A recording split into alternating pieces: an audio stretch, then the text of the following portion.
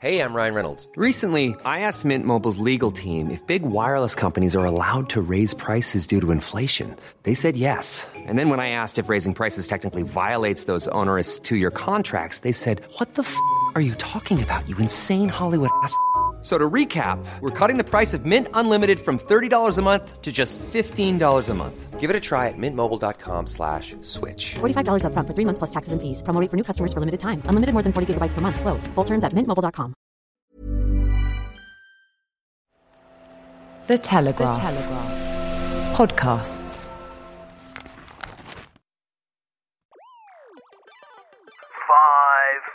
Had a haircut this week, so I think it might be a kind of Samson and Delilah situation where he's taken, the haircut's removed all his reason. Well, the reaction, Monsieur Barnier, is violence on the streets of Northern Ireland again. I think if you do not get a solution to this, devolution in Northern Ireland is over. And of course, you didn't need to have any ice in your gin and tonic where I am, because it was actually falling out of the sky.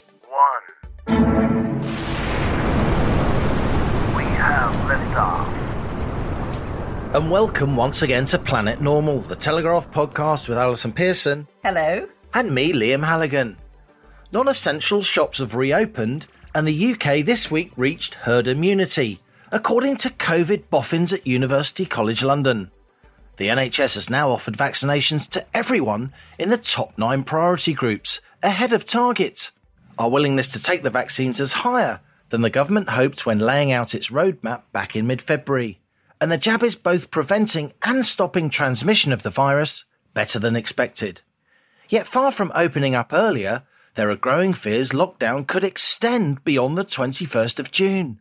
Boris Johnson now says it's anti-COVID restrictions rather than our world-beating vaccination programme that explains the 95% plus fall in both UK COVID cases and deaths. The reduction in these numbers has not been achieved by the vaccination programme, argued the Prime Minister this week. But why say that, Alison? Just as we're trying to convince younger adults to take the vaccine, why is our Prime Minister now deliberately undermining the reputation of his own government's vaccination programme? Do you want an honest answer? I mean... Go on.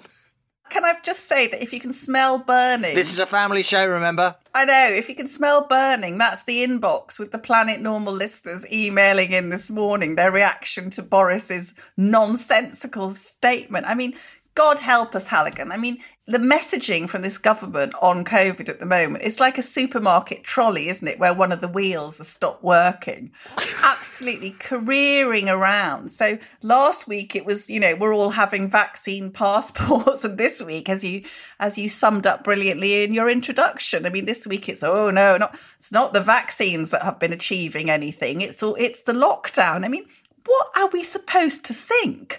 What is he doing? I mean, has he been kidnapped by aliens? Even Chris Whitty, who, as we know, is, Mr. Doom par excellence. Oddly reassuring. Reassuringly odd. Reassuringly odd. He said recently, look at the way the numbers and the hospitalisations and the deaths have declined amongst the older age group. And why have they declined? Because of the vaccinations, Liam, because of our astonishing, world-class, miraculous vaccination programme. And, as you also said, all top 9 groups have been jabbed ahead of schedule. Prime Minister should be trumpeting this from the rooftops. Public Health England said a few days ago that the vaccine had saved 10,400 lives. Matt Hancock, who last time I looked was the Secretary of State for Health, he's saying that the vaccines are what have brought about all this marvellous drop in the numbers. And now we have Boris coming out and saying exactly the opposite. I mean, what's going on? Is he preparing us for lockdown 4?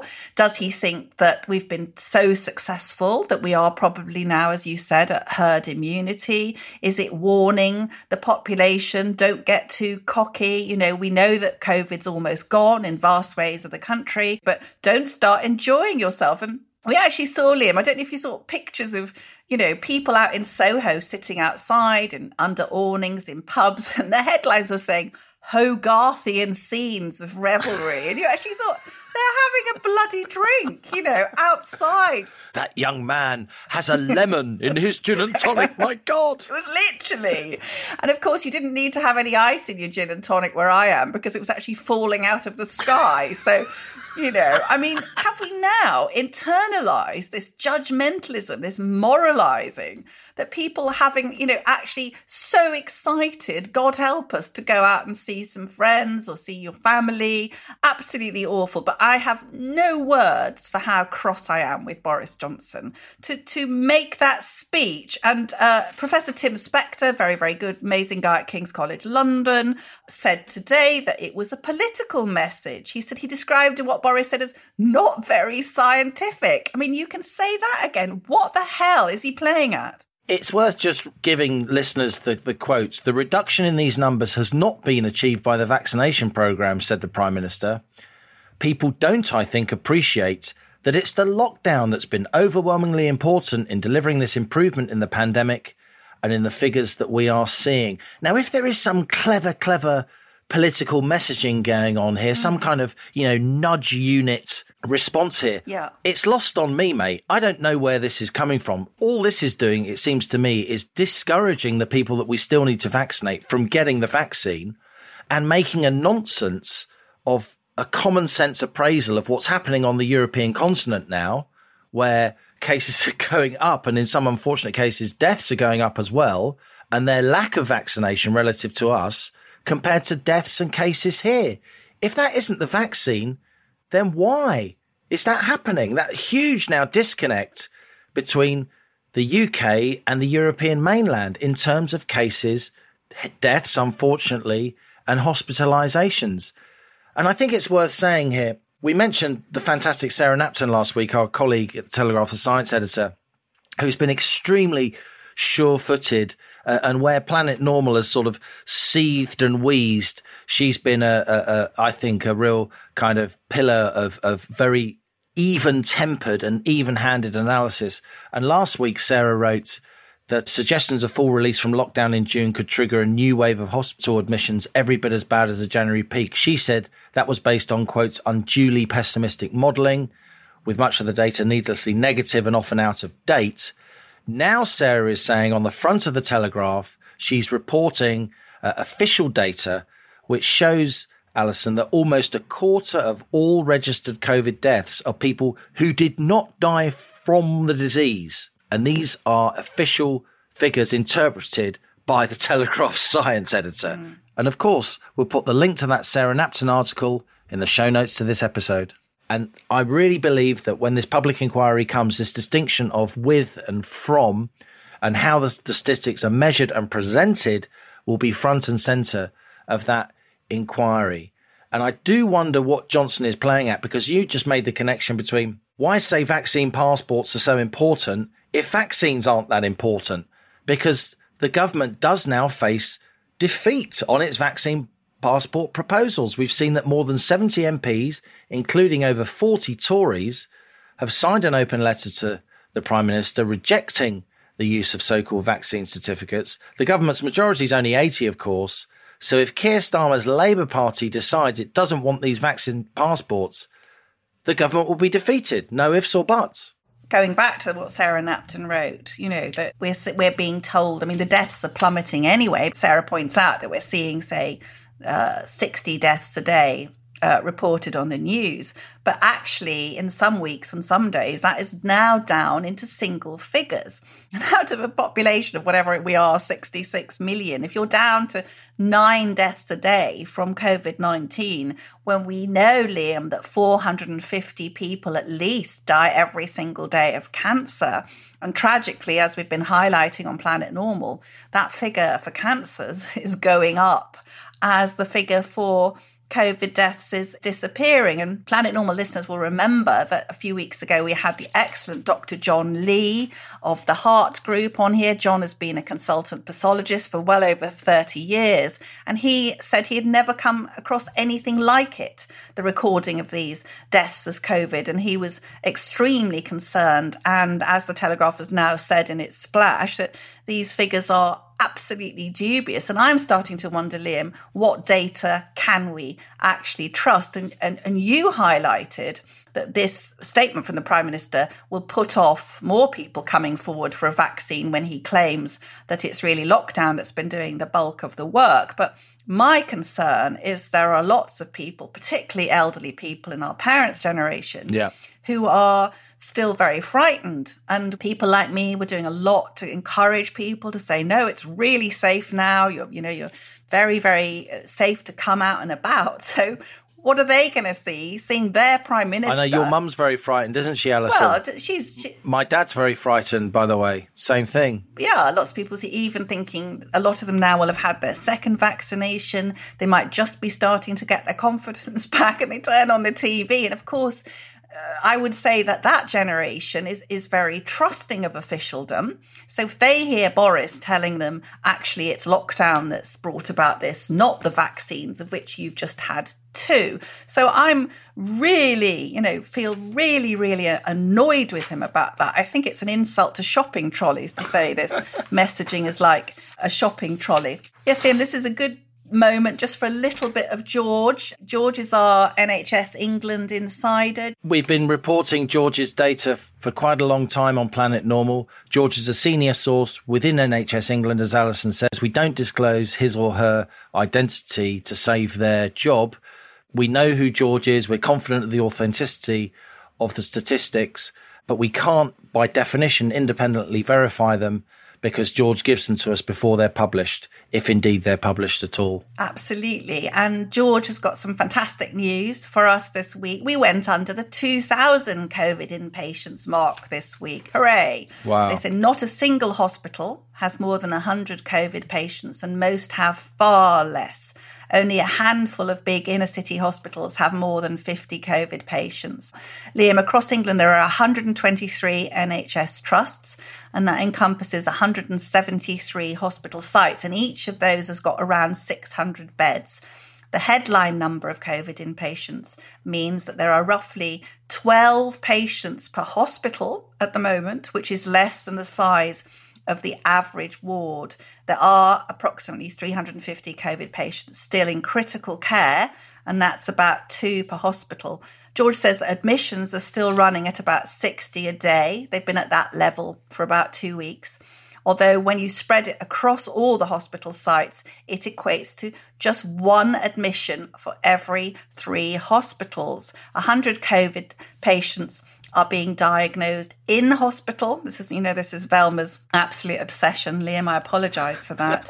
After admissions, 100 patients are being diagnosed, and we still got around 13% are hospital-acquired infections. And it's Velma's prediction, as you know, that that's going to be one of the big, dark, ugly things in the inquiry. How many people, not just as we've seen from Sarah Napton, not just how many COVID deaths have been misassigned and misappropriated, but how many of the infections and deaths were actually caught in hospital. And George concludes, we are pretty much exactly where we were at the end of the first lockdown in early July 2020 in terms of most indicators.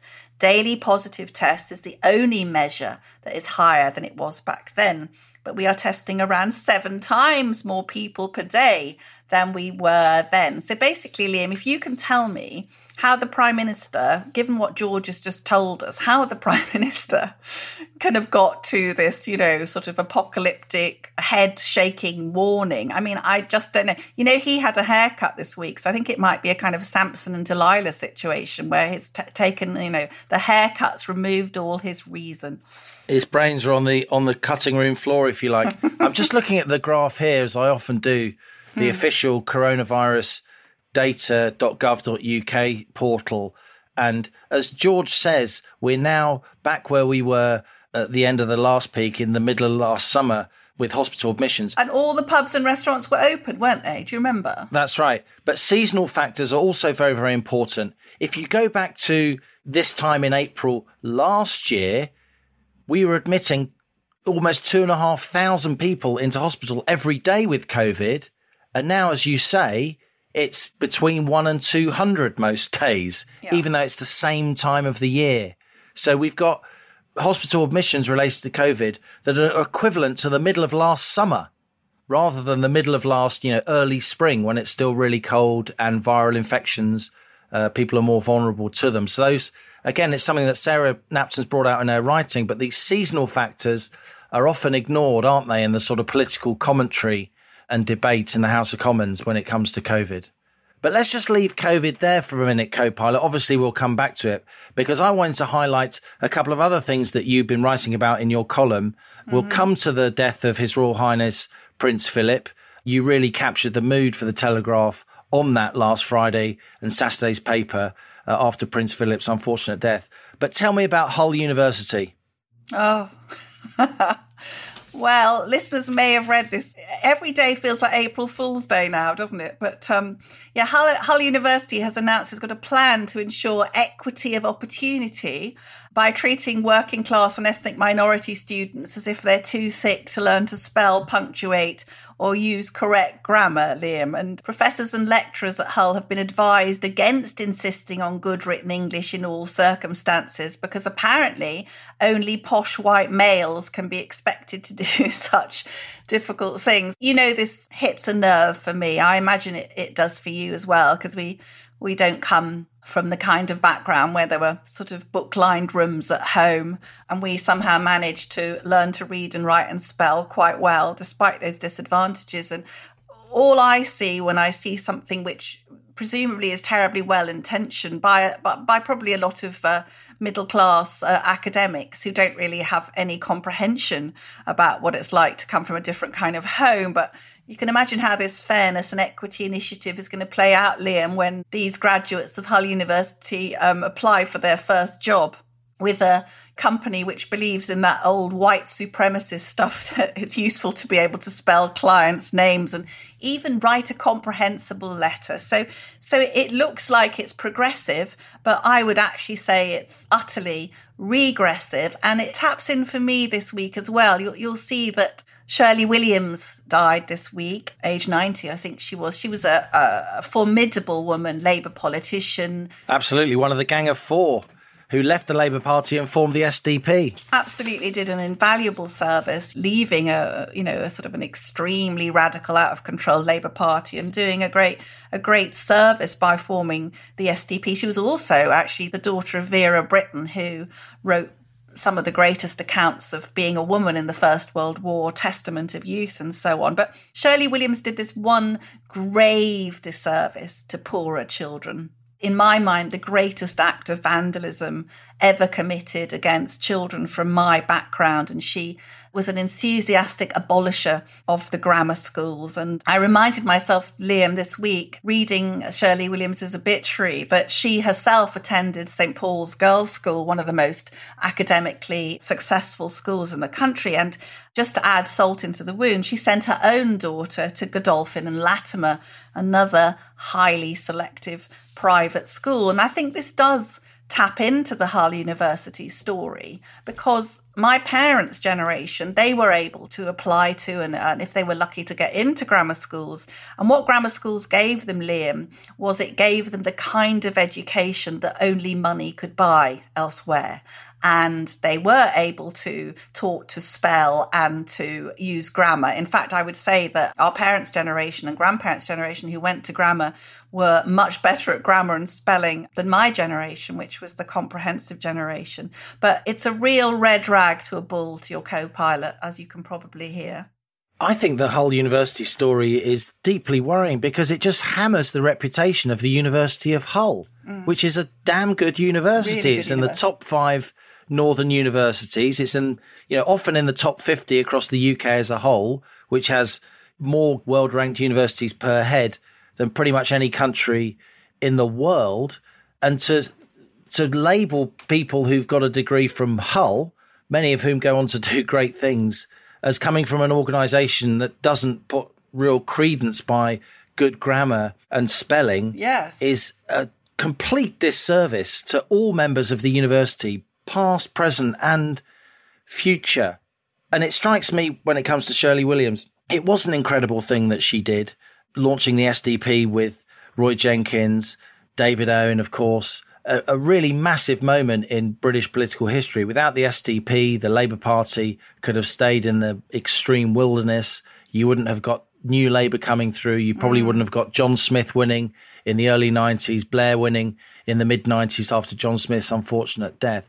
So I am sad that she's passed, and she was always very nice to me personally, and I'm sure you had, as a fellow journalist, many interesting liaisons with her. But I do think she was wrong on grammar schools because her great political hero, Tony Crosland, the Education Secretary, was wrong on grammar schools. And it strikes me that also in my family's history, grammar schools have been important. My mum was one of 10. I think pretty much she was the youngest. Pretty much all her brothers and sisters got into grammar school. But only the last 2 actually went to grammar school because the others couldn't afford to go, in the sense that they had to leave school at 14 to earn money for the family.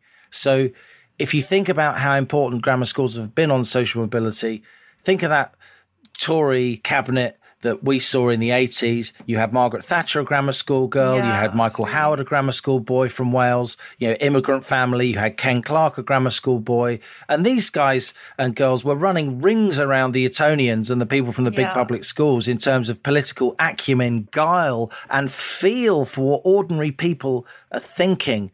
And yes, of course, there was a problem. If you went to a grammar school, that was great. Many people who didn't go to grammar school felt it was a cruel system because the 11 plus segregated them.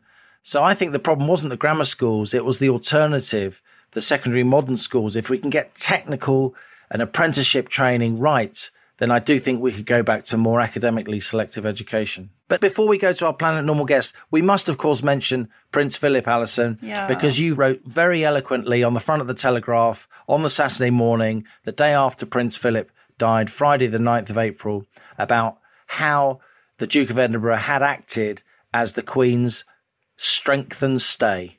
You know, it's been extraordinary this week. I think something since he died. I mean, it's taught us a lesson, I think, Liam, because the Duke of Edinburgh described himself as a cantankerous old sod rather brilliantly.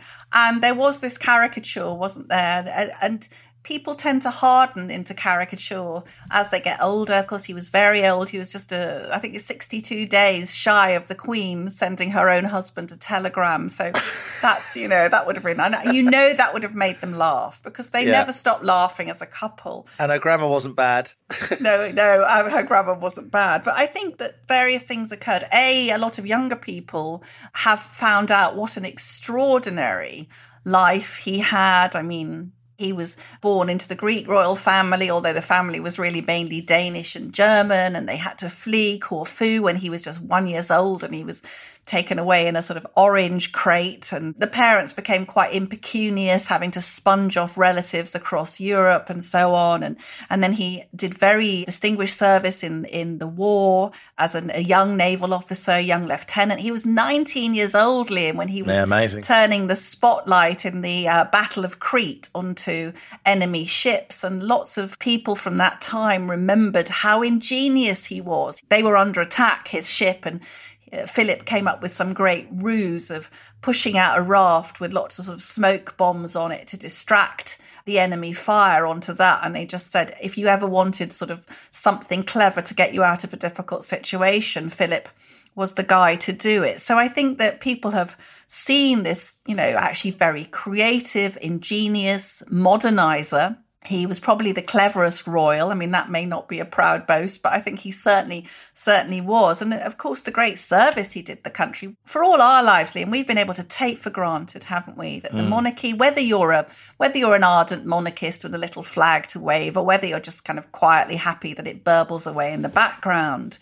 Prince Philip made this astonishing marriage with the Queen. I think it was a love match, certainly for her. I think it was a great love match, very unusual for a constitutional. It's rare a princess gets to marry for love, right? As you pointed out. Very rare. And did you see there were some photos of him when he was young? Oh my God, he was absolute kind of prince out of Hans Christian Steady, Andersen. Weak at the knees. Absolutely. Well, really, I think a lot of women said he was just so handsome. And there was this young woman, she was in her late 20s when she became queen, and this incredibly lonely job. You could say it's the loneliest job in the world, Liam. And, you know, she's anointed by God. It's very, very strange, particularly for an alpha male like that, to marry a woman and in that generation to be walking a few paces behind your wife, he had to abandon what would have been an incredibly successful naval career. But, you know, he swore that oath to her at the coronation: I, Philip, Duke of Edinburgh, do become your liege man of life and limb and of earthly worship, and faith and truth I will bear unto you to live and die against all manner of folk, so help me God. And God bless him, he did that. And he made her less lonely. And also I think that because he was well aware of the fragility of monarchy, that it had to come on popular approval. It could no longer coast along as it had done. So I think that this impatient dynamo of a man, he passed out, Liam, best all-round cadet at Dartmouth Royal Navy College. So he was destined to be a leader of men.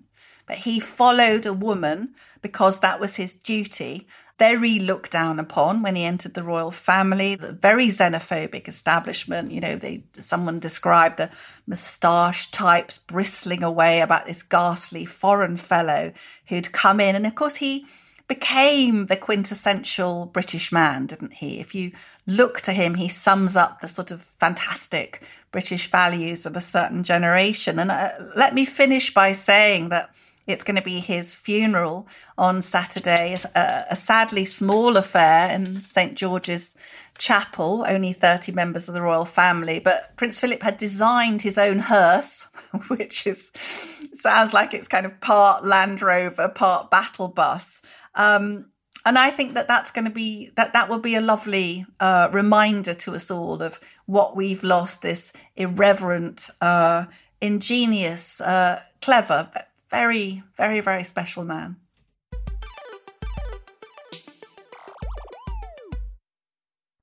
Hi listeners, it's Bryony Gordon here, popping into this podcast to tell you all about another Telegraph series called Bryony Gordon's Mad World.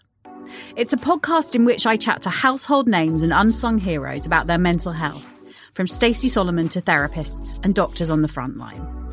We talk about looking after ourselves as we heave ourselves out of lockdown and remind you that it's totally normal to feel weird. Search Mad World wherever you usually download your podcasts.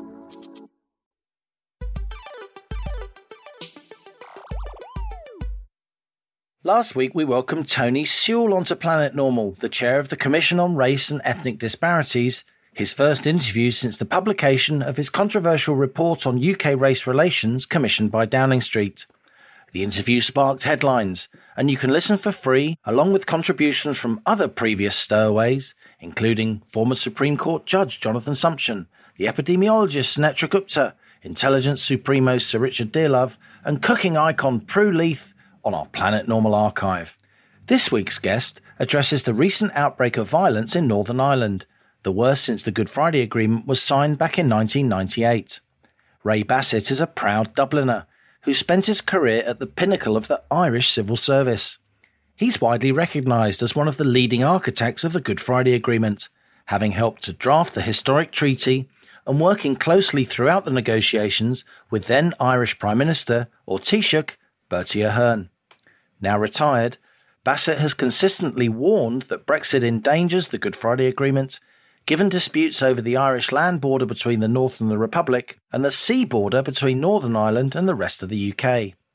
Yet Ray Bassett insists that since the Brexit referendum in June 2016, it's been the EU, and particularly the Irish government under Taoiseach Leo Varadkar, that's acted unreasonably and taken risks with the precious Good Friday Agreement. I think they essentially conspired with both the Remainers in London and people in Brussels to try and thwart that decision of the UK electorate. It was a very high-risk strategy because if it didn't work, it was going to, endanger the Good Friday Agreement and the cooperation between Dublin and London. And it was, in my own view, it was also wrong for a country like Ireland to try and interfere so heavily in the UK. If the UK population decided to leave the EU, we should have followed what we had promised in the Good Friday Agreement of being a good neighbour and partner with the United Kingdom. And we should have assisted the United Kingdom get a reasonably good deal out of the EU, because it was not only because we had signed up to that, but because it was in our interests. It struck me, Ray, after June 2016, there were genuine attempts between Dublin and London to make these border issues work, to have behind the border checks between Northern Ireland and the Republic of Ireland, to use authorised economic operator schemes so there wouldn't be any infrastructure on the Irish land border, which of course could be incendiary to certain sectarian interests. And under the then Taoiseach Enda Kenny, there was lots of cooperation between the various civil services on either side, who worked very closely together all the time anyway. But then Theresa May lost a majority in May 2017. She became dependent, didn't she, on the Ulster Unionists, and Brussels saw a chance to use Ireland as leverage. And from then on, under Leo Varadkar, the atmosphere in Dublin changed. And it was all about taking a maximalist, ultra-legalistic approach to the Irish border and helping Brussels to use these ancient enmities and a fragile, precious peace as leverage. Do you think that's a fair reading of what happened? Yeah, there's very strong elements of that there. I mean, Enda Kenny would not be an ideologue or anything like that. And his natural instinct would be to try and make things easier. Now, Leo Varadkar, on the other hand, has openly said when he was a younger man that he is a European federalist. So he's much more committed to the European ideal. The other point is I wouldn't totally exonerate the Irish civil service, just like the British civil service, but they become very, very pro-European. They love these trips to Brussels. All mon cher colleague and you know, all this sort of camaraderie. So you find within the civil service, particularly Prime Minister's office and the Foreign Minister's office, that they tend to go in and out of European institutions. So the sort of core element in the public service is often very, very pro-European, even more pro-European than the general population. But it is true that Leo Varadkar took and Simon Coveney, who's another very, very strong Europhile, they took the decision to realign Ireland much more strongly with Brussels. And as you know yourself, and you mentioned it in Clean Brexit, that there were discussions underway between the revenue people in both Ireland and the UK, who felt that they could work out some kind of modus vivendi that would allow checks to be of a minimal variety. That changed. You were right. That changed after the change in leadership in Dublin. Now there has been a change since that. Micheál Martin would, while he'd be pro-European, who's the new Taoiseach, of course. Yeah, he would not be anything like as much of a Europhile as Leo Varadkar. And in fact, he's made some quite interesting statements which weren't really taken up in the UK. He said that he was uncomfortable at a European Council meeting. And he also took part with Mark Rutte stopping the ban on vaccinations dosages. So Micheál Martin is working in coalition with Leo Varadkar. But I notice he's dialed down the rhetoric. He's made clearly that he is for a more constructive relationship with London. But of course, Ireland has found itself in a bit of a cold house in the European Union since the UK left. Their value to Brussels has decreased hugely. So in recent times on the allocation of fish or, you know, the COVID funds and things like that, Ireland got a very poor deal. Whereas, you know, while the backstop and the rows were going over the border, Ireland was being very heavily courted by Brussels. At the moment, we're feeling a bit of the draft of being away from the European Union. And of course, the worst example of that was when the European Commission invoked Article 16 in terms of creating a vaccine border in Ireland, which showed that our use had gone and we were way off the radar. We are now seeing, Ray, of course, some of the worst violence, if not the worst violence in Northern Ireland since that historic Good Friday Agreement 23 years ago. To what extent do you think that's due to the Northern Ireland Protocol, the part of the Brexit deal designed to protect the peace process, to avoid the need for checks on the land border between Northern Ireland and the Republic? And to what extent do you think it's the same old paramilitary groups exercising some kind of opportunism? The causation of the rioting in Belfast is probably got several different sources, but I would say the protocol has been the trigger. There has been a general unhappiness and unease within the sort of loyalist unionist community or the extreme unionist areas about how things are drifting. You know, the complaints about the police, there's complaints about the protocol, there's complaints about the whole world is against them.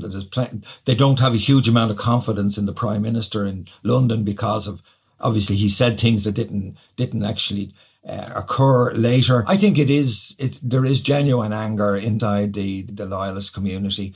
We're in a kind of a period of calm now till Saturday, because they've essentially called off the protests until the Prince Philip is buried. But I wouldn't be surprised if this trouble breaks out again after the weekend. And it's not inevitable, but I think it's likely that this is going to get worse. And of course, the summer marching season will soon be upon us. Would you prefer, Ray, that the border, such as it is, would build on the existing invisible land border between Northern Ireland and the Republic using technical solutions? After all, the amount of trade between Northern Ireland and the Republic is tiny compared to the amount of trade between Northern Ireland and, if I may describe it as the UK mainland, Great Britain.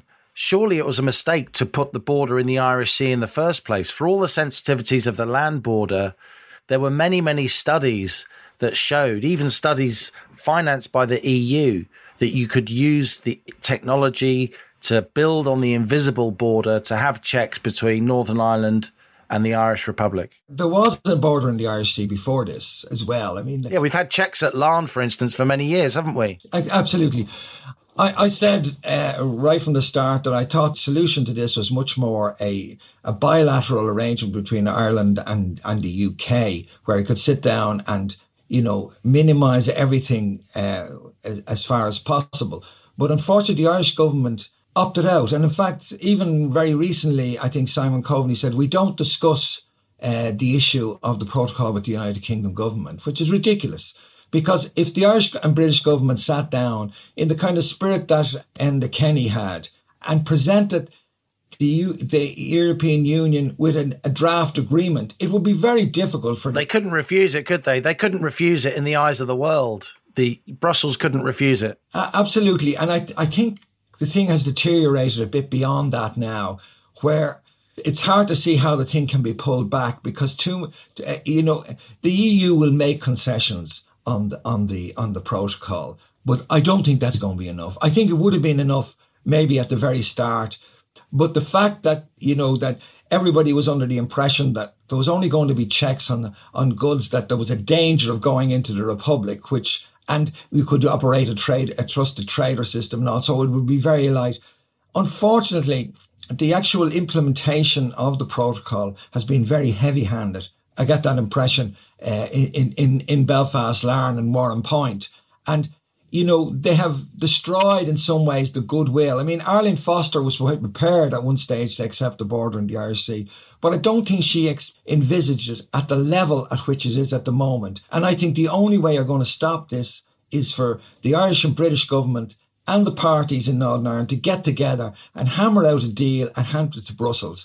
People in Brussels have been telling me that even the people who are in negotiations with Lord Frost say they have difficulty when they come back to Brussels with the ideologues who sort of say, well, the single market, as if, a group, some English sausages going to Belfast is going to, undermine the single market. I mean, even in Brussels, there are people who say they have difficulty getting even minor concessions through. But I think if the two governments came and presented a document which they claimed, and they'd work it, I think, which required a few concessions in each area, as I say, occasional even inspections of projects which came directly from the island of Ireland to places like Zeebrugge. I'm not sure at the moment, because at the moment the political situation is very sensitive, and any move is seen as a concession or a gain by one side or the other.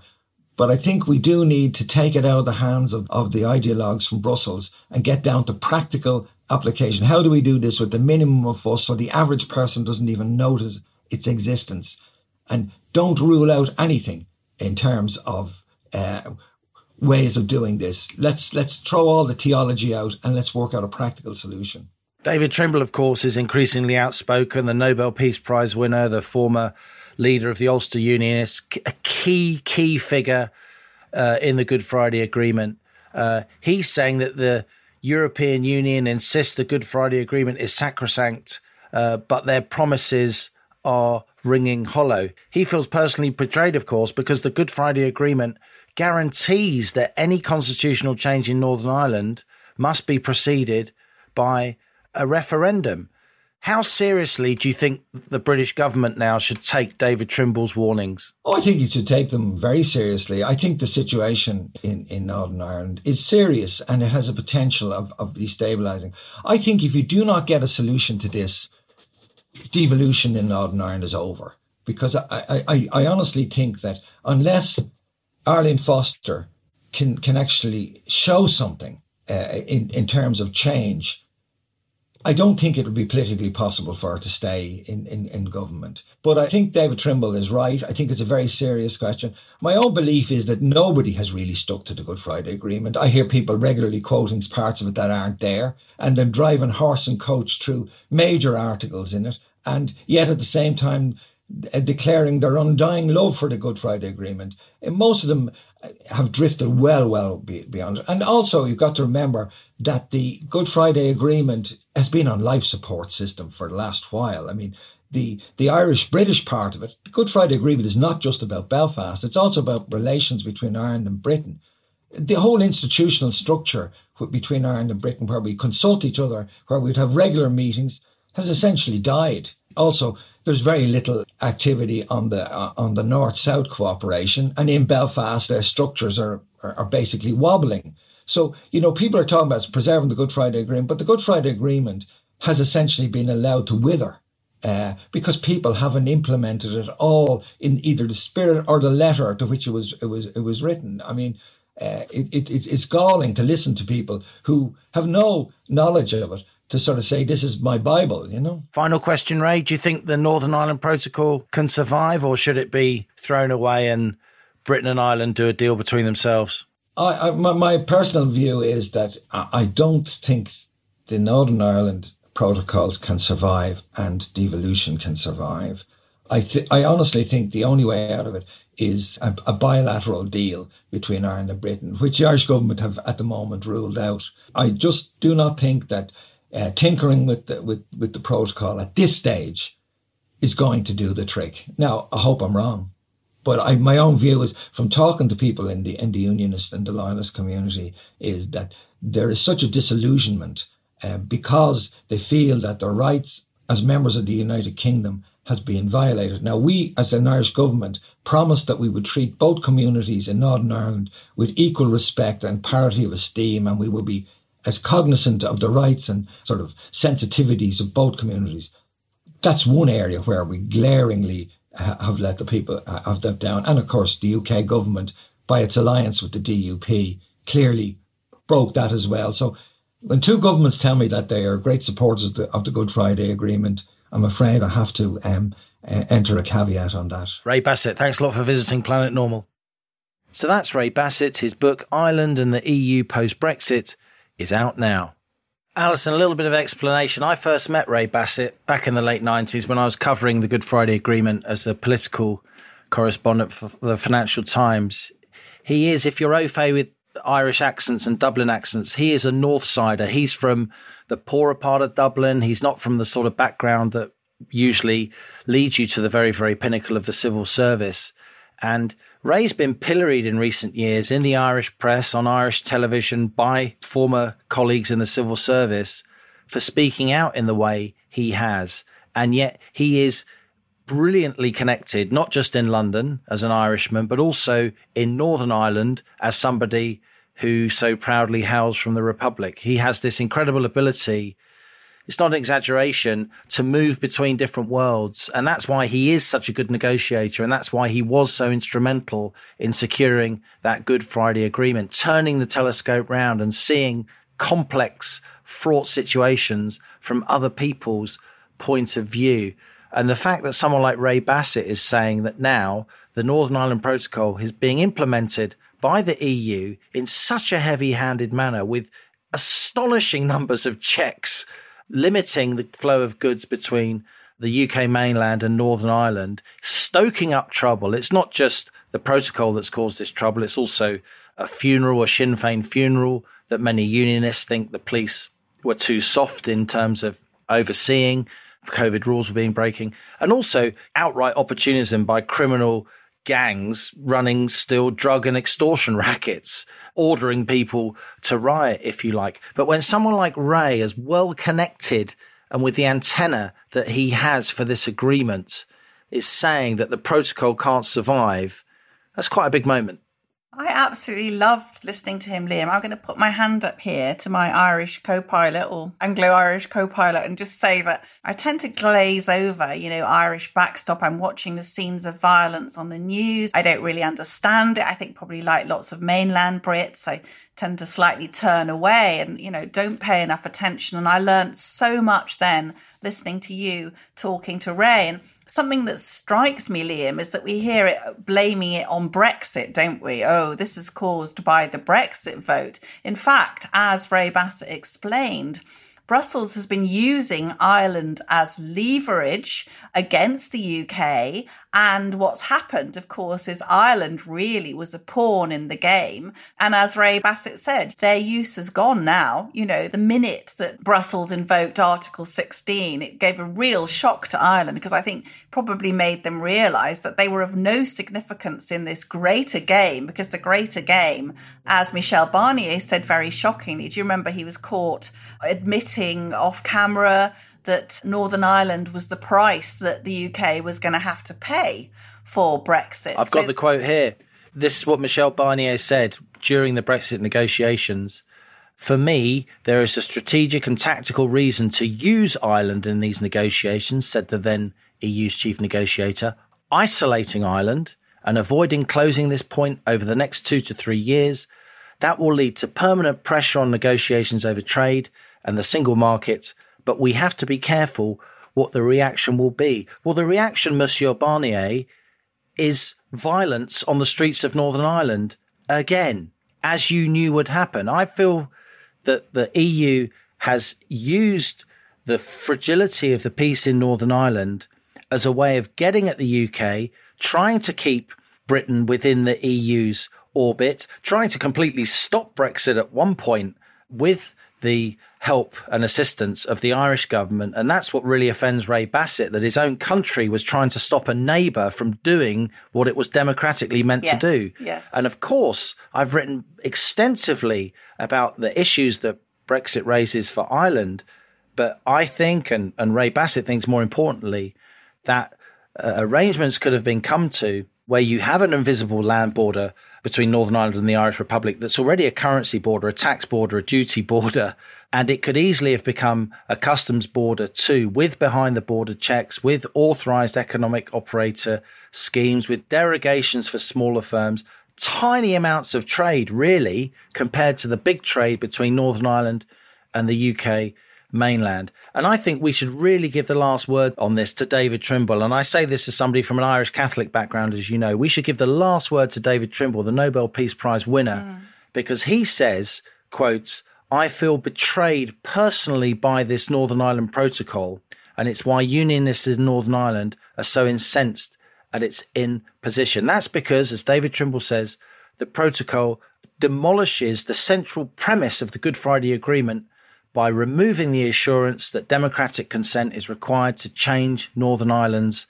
status. Now, in introducing that protocol, the EU is to blame, but I'm afraid, Alison, the Prime Minister is also to blame, because he made promises about the protocol at the dispatch box in the House of Commons that Arlene Foster, leader of the unionist community, took in good faith. And I'm afraid those promises were not entirely true. And that, together with the EU's insistence and intransigence and ongoing use of Northern Ireland to try and control the UK and to thwart a complete and full Brexit for the whole of the United Kingdom of Great Britain and Northern Ireland, is the heart of this problem.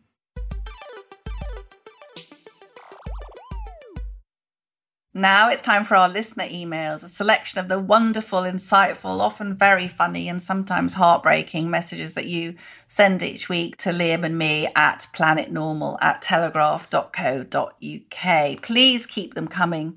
We absolutely love hearing from you. And now, of course, there's the added incentive of the chance to win a legendary Planet Normal mug. And as you know, I've always thought my Planet Normal co-pilot was a Planet Normal mug, but now it's official. So, Liam, we had a huge response this week from listeners who were very moved by Nick's email last week about his wife, Joy, who, as you know, had terrible trouble getting seen in person by a doctor, and her cancer went undiagnosed, a recurrence of a previous cancer from a long time ago, and Joy has very tragically died, and Nick was rightly incensed by the failure of the NHS. And what made it even more remarkable, Liam, was that Nick, as you know, was the former chairman of an NHS trust himself. Now, Andrew, not his real name, wrote to us, I listened to Nick's letter about his wife, Joy, and I felt embarrassed to be a general practitioner. The failure to see patients face to face and conduct care by telephone has been awful. I hate it. And this is what happens. We are trying to assess people on the phone with every symptom under the sun: pain, breathlessness, weight loss, depression. It won't help Nick and his dear wife, but I want someone out there to know that not all GPs are the same. I've been seeing patients face to face throughout this whole crisis. During March or April of last year, I quickly realised that there are things that are impossible to assess over the phone. My mantra from early on was not everything is COVID. So as soon as it became apparent that the tidal wave of virus wasn't coming to my locality, I started increasing the number of face-to-face consultations. I lobby my fellow practice partners about returning the surgery back to normal, but sadly they remain cautious about a waiting room full of people. This is despite over 90% of our patients over the age of 50 having been vaccinated. Why are so many so-called educated people still scared? Telephone consultations are, in my opinion, lower quality, less satisfying, more tiring, and don't seem to save work. A significant proportion of those I speak to on the phone go on to need a face-to-face consultation. I recently had a couple of cases where, were it not for seeing the patient face-to-face, the patient might no longer be with us. The thought makes me shudder. It makes me so sad that even Nick, as a former NHS chairman, found the NHS failed him.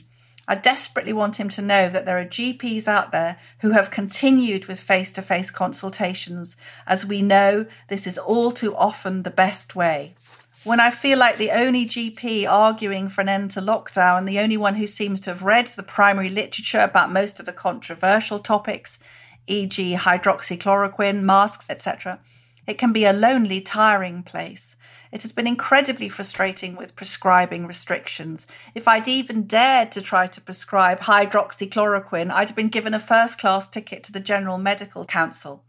Thinking about Nick's wife made me think about my own patients. My patients with COVID-19 syndrome in hospitals survived only by God's grace. Oxygen and dexamethasone seem to be the only treatments in our local hospital.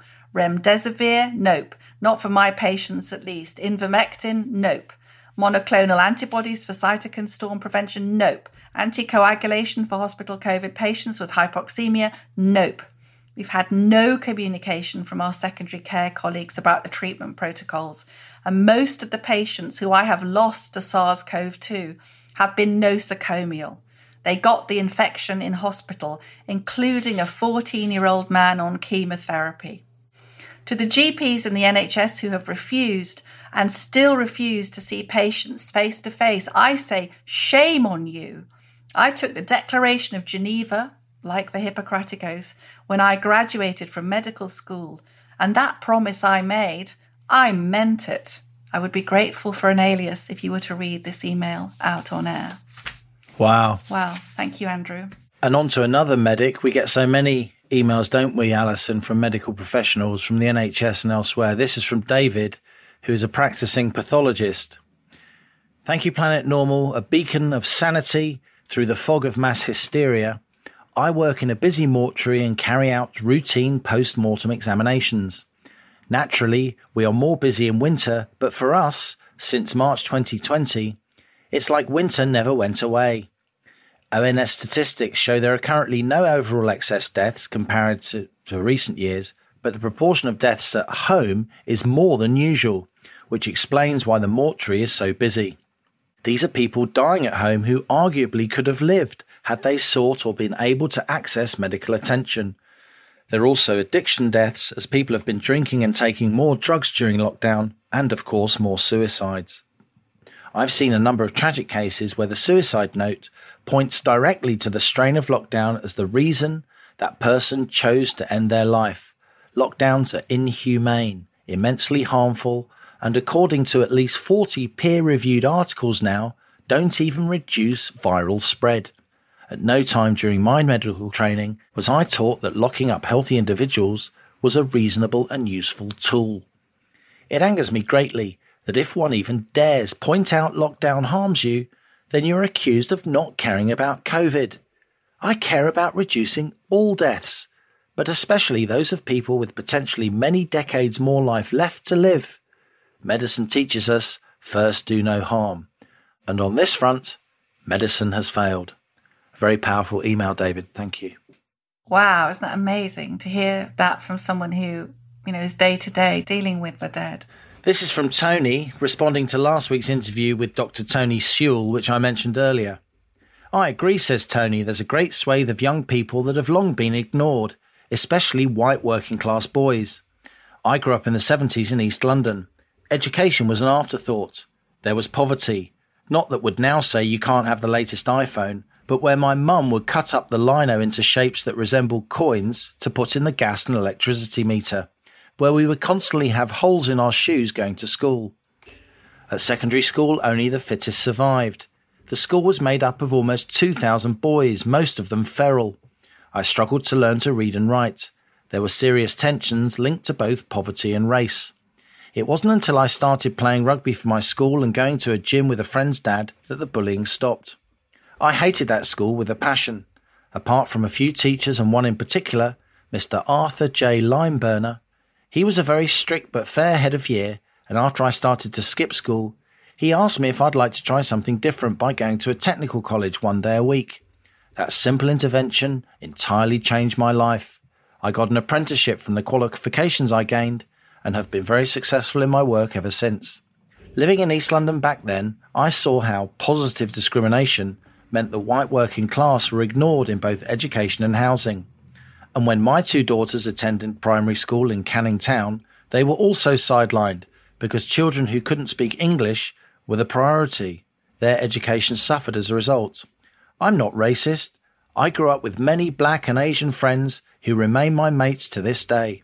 But I hate injustice. And as another doctor, Dr. Martin Luther King once said, we should all be judged not by the colour of our skin, but the content of our character. And as Dr. Sewell's report was also correct to say, we should all be fairly treated to maximise our potential, and that includes the white working class as well. With kind regards and best wishes to all Planet Normal listeners, Tony. And here's a funny one, Liam, from Sue. Medical experts in London today were asked if it is time to ease the COVID lockdown. Allergists were in favour of scratching it, but dermatologists advised not to make any rash moves. Gastroenterologists had a sort of gut feeling about it, but neurologists thought the government lacked the nerve. Obstetricians felt certain everyone was labouring under a misconception. No! It goes on. While ophthalmologists considered the idea short-sighted. Many pathologists yelled, "Over my dead body," while paediatricians said, "Oh, do grow up." Psychiatrists thought the whole idea was madness, while radiologists could see right through it. Boom, boom. Plastic surgeons opined that this proposal wouldn't put a whole new face on the matter. Podiatrists thought it was a step forward, but urologists were pissed off by the whole idea. Anaesthetists thought the idea was a gas, and cardiologists didn't have the heart to say no. In the end, the proctologists won out, leaving the entire decision up to the arseholes in politics. Thank you, Sue, for that.